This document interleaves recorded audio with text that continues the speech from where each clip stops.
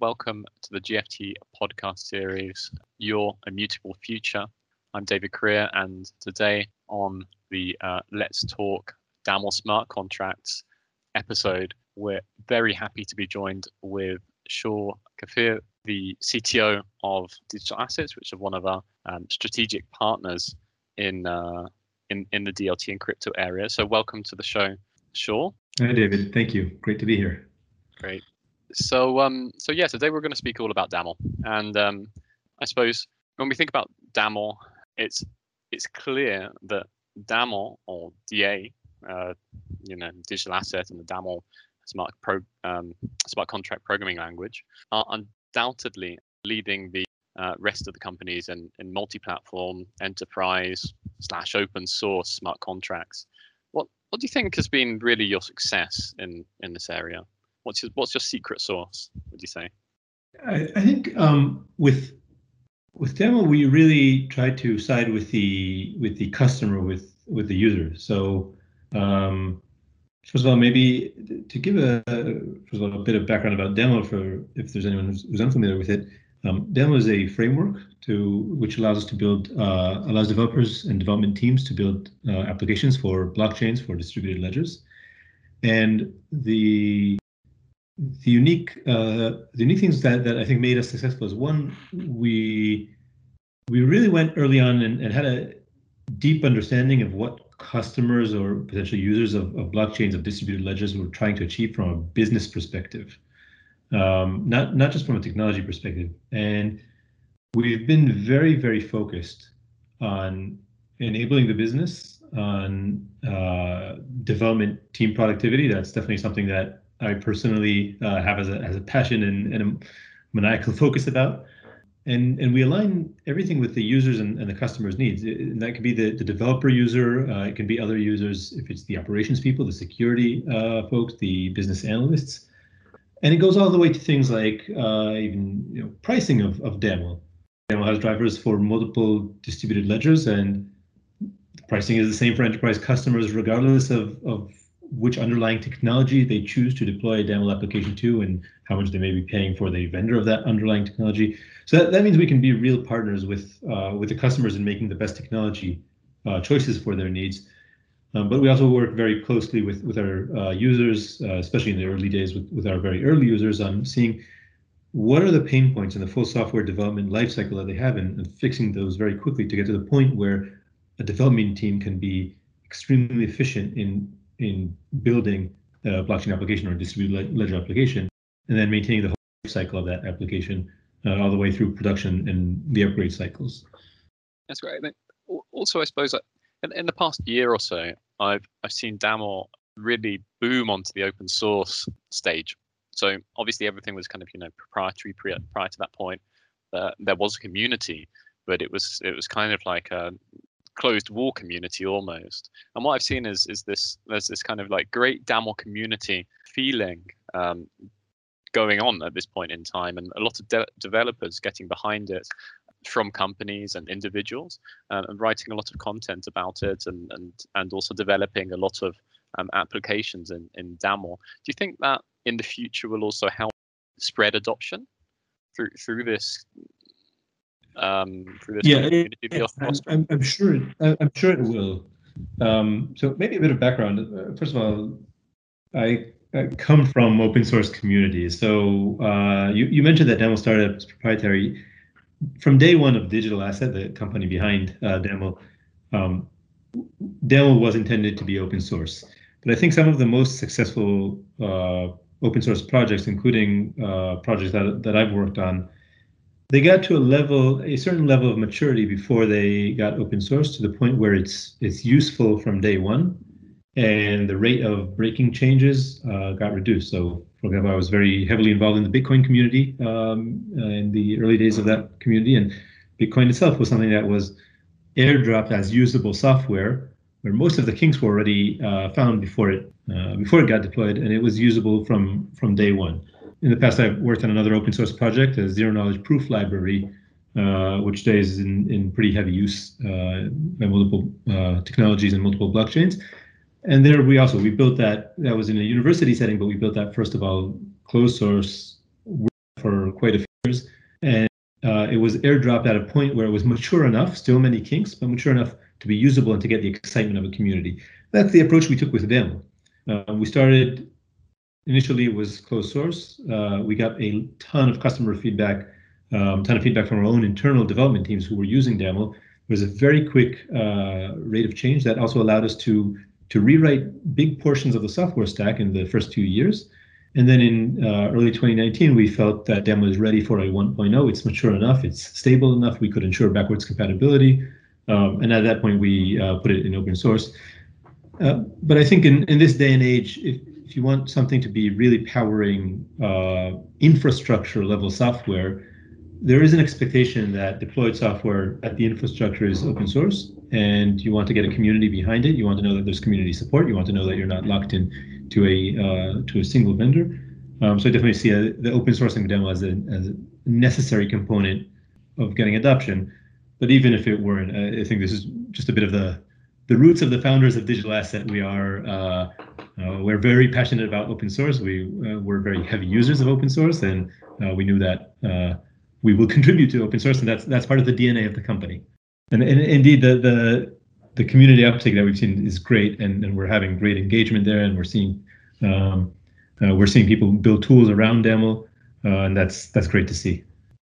And that makes a lot of sense. I think that also nicely leads into one of the things that I've had on my mind is, in your opinion, what do you think has been the most important point in the evolution of the DAML of DAML smart contract language over the years? Has there been any additions to the DAML libraries that you think, okay, well, actually, this is a big advancement compared to others? Do you see big things coming up in the future which will actually change the way that people are using DAML? What do you think have been the big changes? So I can't point to a single big change, but I think as part of the evolution of DAML, just the evolution of building it, there are different phases. And at the beginning, we were really building the core of the language, and very focused on how do you model contracts? How do you model contracts in a distributed setting? Maybe to give a bit of background and a bit of history, DAML really, its origins are not just with blockchain. So the computer science basis of DAML started long before blockchains, and I think it was around 2000. There was a paper called "Composing Contracts: An Adventure in Financial Engineering." That was from a few folks from Microsoft Research and Lexify, and I'm probably butchering the code. Part of that paper, they said that it's been a surprise and a delight to discover that that many of the insights that are useful in implementing programming languages can also be applied to financial contracts. So DAML really has a very rich basis, and it's been an evolution over many years, even way before blockchains and distributed ledgers. And DAML was designed to make it easy to write composable business logic. It also just so happens that you can then expand that idea into a distributed setting in a forward and clean manner. I think the biggest change that we've had in DAML in terms of the life cycle of developing it over the years at Digital Asset is when we were able to, when we felt the language, the core language, and the SDK was stable enough that we could start focusing much more on the broader software development life cycle. I think a lot of times when we build developer tools, as an industry, we think about the need to help the developer, the focus on the developer. But and we saw that in the early days of blockchain, where everything was very developer centric, but also it was catering to a specific type of developer, who's not the typical developer that you'd have at a large enterprise, at a financial company, at a healthcare company, at a government entity. And that point where we could shift our focus, that was probably around 3 years into developing DAML, where we could really think about that full experience from a business analyst's needs, a product manager's need, the testers, the operations people, the security people, and start catering to each of those people who are part of the development lifecycle of a production application. I think that's the biggest shift in the experience that a company has using DAML as opposed to just an individual developer. So one of the big piece of news this year has been that the blockchain service network has decided to use DAML as their smart contract language. So basically using DAML for any kind of programming on top of the blockchain service network. For those that don't know, the blockchain service network is an international organization that's basically creating a service network which functions on top of lots of different platforms and builds nodes of shareable blockchain resources for various different platforms that you can therefore access in a much more cost-efficient way to be able to build your applications on top of that. I think this is really, a very important offering, to be honest with you. And I just wanted to know, how do you think this will affect DLT adoption and DAML adoption, I suppose, inside mainland China and also internationally? Yeah, it's a good question. I agree. It's a great project. I think when I look at the Blockchain Services Network or BSN from a technical perspective, I think they've made all of the right design decisions in how they're approaching deploying a network across the whole country and specifically China, and they've really taken a kind of first principle approach and looking and understanding, okay, what are the needs that we have in terms of deployment, in terms of access, in terms of interoperability between multiple technologies that the users will want to use. So I have very high confidence that that they're going to build a great network and something that has the capabilities that are needed to be adopted. I'll admit I don't know enough about the technological culture, the political culture in China. I am to talk about the adoption inside mainland China of blockchain. I need to know much more than I really know about China. That's my own limitation of understanding the country, the people, the technologists.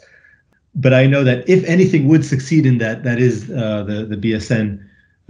So I am very, very hopeful and I do have high confidence that it is the enabler that will allow large companies and government entities to start adopting blockchain with full force within China, with all of the restrictions that exist. There are technology restrictions within China that don't exist elsewhere. And the BSN are addressing all of those, and they chose DAML because DAML can address all of those needs. So I do believe that it will contribute greatly to the adoption. Yeah, I see them as being not, obviously the BSN itself, but also in general and in China and APAC, that whole APAC region really is being so advanced in this area. So I think that we are going to see a massive adoption in a lot of different sectors, and also obviously in the government there as well. We were mind blown by the adoption of first of all distributed ledger technologies and specifically of DAML in the APAC region. That's not something I can necessarily say that I anticipated, but we're seeing adoption. We're seeing the level of technologists is very high. We've had very large companies within China and other Asian countries who reached out to us and said, hey, we've already integrated DAML. And going back to your question about open source, this is one of the great benefits of open source. We've had companies reach out and say, hey, we've already integrated DAML into our platform. Can you take a look at this? Can we collaborate on certain technologies? And I was really surprised at the pace of adoption, the skills of the engineers that we're seeing out of the APAC region. So I do believe that we will see the APAC region potentially moving even faster than any other region in terms of adoption of DLTs and blockchain. That makes sense. Well, thinking about skills, so we have a large blockchain practice here in GFT. Let's say we probably have around 25, 30 people, experts in DAML. For those people that are not already experts in DAML, what's your top tips for getting up to speed and getting ahead of the pack in terms of getting involved and becoming DAML driven? It's a great question. I think that's the first thing is go to DAML.com.